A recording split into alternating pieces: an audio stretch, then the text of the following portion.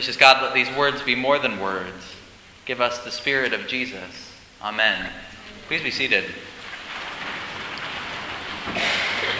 I take the title of my sermon today from the writing of one of my favorite theologians, someone this congregation knows I quote a lot, Archbishop Desmond Tutu. The title of the sermon is, "No Situation is Untransfigurable." The story of the Transfiguration for many years was one of my least favorite stories in the Gospels. It's a bit strange. Jesus climbs up a mountain. His appearance changes. Why? Matthew tells us his face shone like the sun. I once heard Mark's version while visiting an Episcopal church that shall remain nameless. I will tell you that this church is in the colonial style, and it's very white. The pews are white, the walls are white, the pulpit is white, the robes, even the gloves the acolytes wear to carry the cross and the torches, the linens on the altar, all bright, dazzling white. Even the parishioners were all, you get the idea. So Mark's version of the Transfiguration includes a particular line that's not in Luke that we read today or in Matthew. This is the line, "Jesus' clothes became dazzling white, such as no one on earth could bleach them." I thought whoever wrote that scripture never set foot in this particular Episcopal church. They had never met this altar guild. I often poke fun at scripture that I have a difficult time understanding. And in this case, Luke has his disciples in a similar place. They walk away from the mountaintop, unable to speak of the experience. Maybe for you, like for me, over much of my life, this story just didn't connect. Maybe you have strong hesitations about Jesus' face glowing white, being a sign of God's blessing. Many in this congregation have been judged for the pigmentation of their skin. And some of that judgment has come from those who share their racial and ethnic background. I'm going to try to avoid the light and dark metaphors in this story because they can be problematic in our discussions of race and of skin color. Still, I think this story can bring us good news. The Transfiguration, like much of the Bible, comes with baggage. For a long time, this meant I didn't hear the good news in this strange story. But there is good news. In order to hear it, we have to acknowledge the baggage. We've got to organize the issues of the Bible, and then continue to listen for the Word of God, capital W, written among the words of the Bible, lowercase w. In this sermon, I hope to share the good news I've found in this funny story. To do that, it helps to know the setting. In Luke's Gospel, the story of the Transfiguration comes almost immediately after Peter's confession that he knows Jesus' true identity. "Who do you say that I am?" Jesus asked, and Peter responds, "The Messiah of God." Jesus immediately orders the disciples not to tell anyone. Fast forward past the mountain. As they're making their way down the hill, Jesus foretells his death. He wants his disciples to understand. We're told that the disciples are sort of upset by sleep up there on the mountain. They're confused about what they're supposed to do. God's voice booms from the cloud, "This is my son, my chosen, listen to him." But the disciples, being the disciples, don't quite get the message. As they're making their way down, Jesus foretells his death. Listen to his words. "Let these words sink into your ears. The Son of Man is going to be betrayed into human hands." The glorious reign they imagine for Jesus won't come to pass. Jesus tries to get them to hear. The disciples are busy arguing over who's going to serve as Secretary of State and Secretary of the Interior when Jesus rules. They're trying to build homes for Moses and Elijah. You don't get it. The disciples do not want to hear that Jesus is going to die. Today, we also avoid language about death and dying. We don't even print the word in obituaries anymore. Have you noticed? Obituaries talk about how people have passed away. I really dislike that euphemism. I don't like very many euphemisms about death. I find passed away to be incredibly imprecise language. Why don't we just say she died? I think we try to avoid suffering. Somehow we think this avoidance will spare us the pain. I told you this is a sermon about good news. But in order to really hear the good news, I believe we have to stop avoiding. We have to face mortality. Modern medicine can prolong life. At times, our treatments can even guarantee a high quality of life for those facing dreadful disease. But the miracle of medicine has not yet undone the human condition. As our prayer book reminds us, all of us go down to the dust. Yet, the prayer book continues.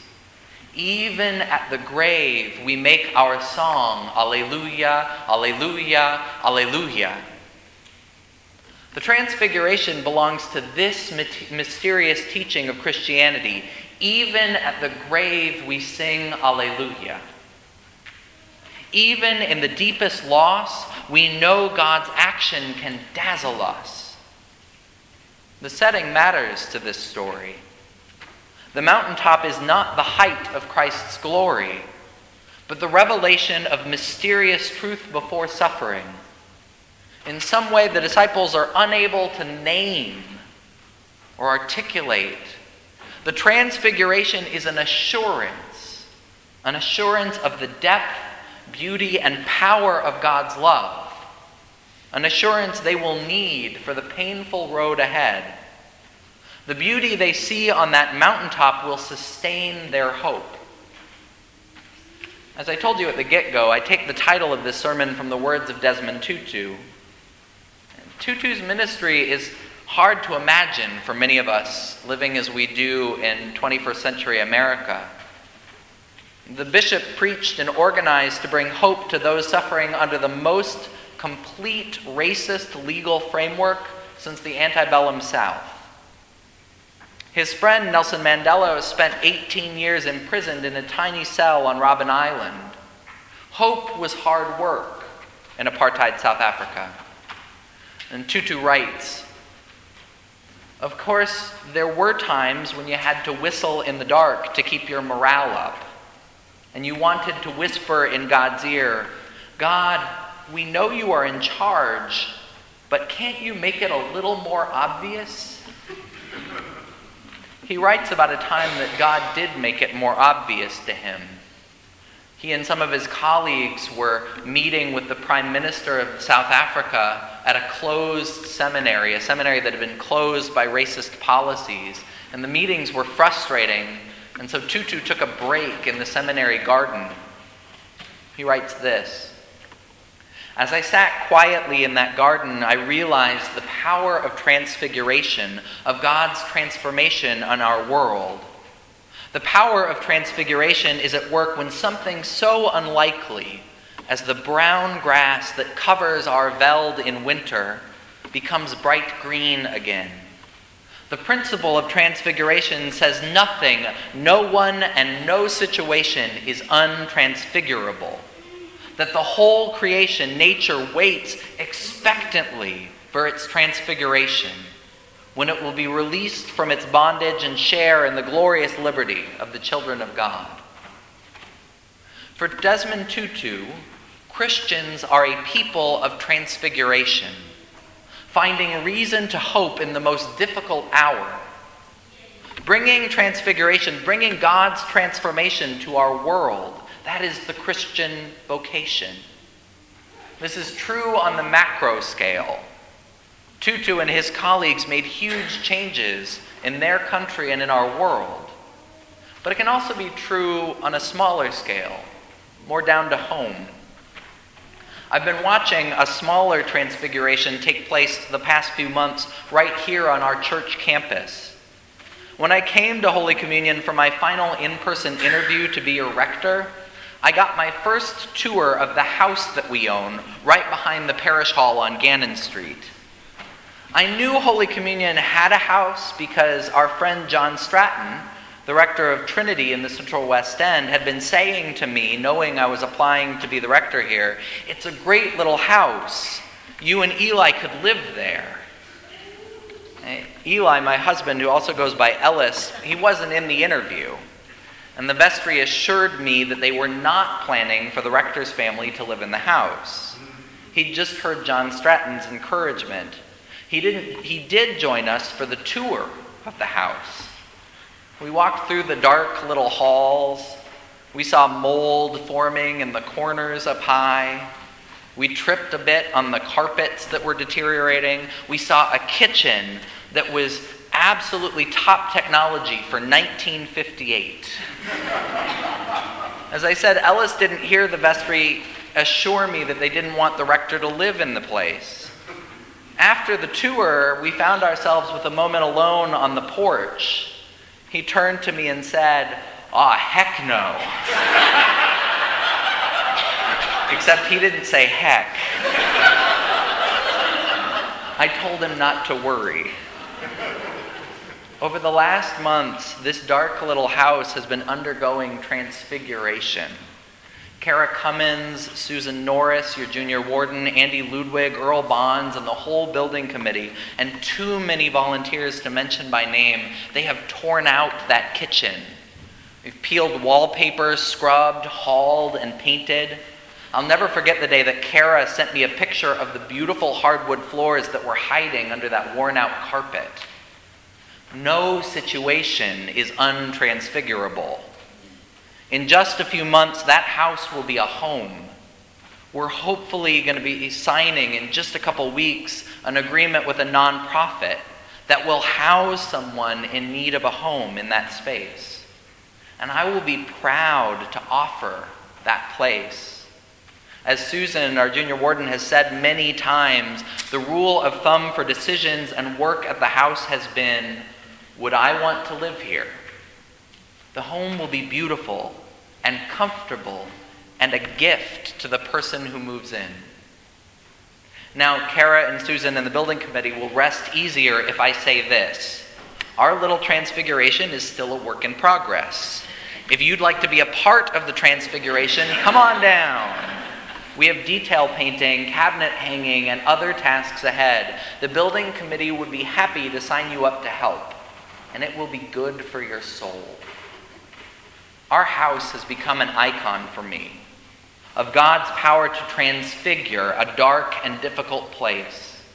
When you begin to hold this strange story this way, you begin to see the possibility for the principle of transfiguration at work in our world. Today's odd story has a deep truth to teach us. No situation is untransfigurable. God brings hope and beauty and love to the most painful times. God invites us to be a people of transfiguration, to bring healing and hope and love to the most unlikely people, the most unlikely situations. This story, it is good news. Amen.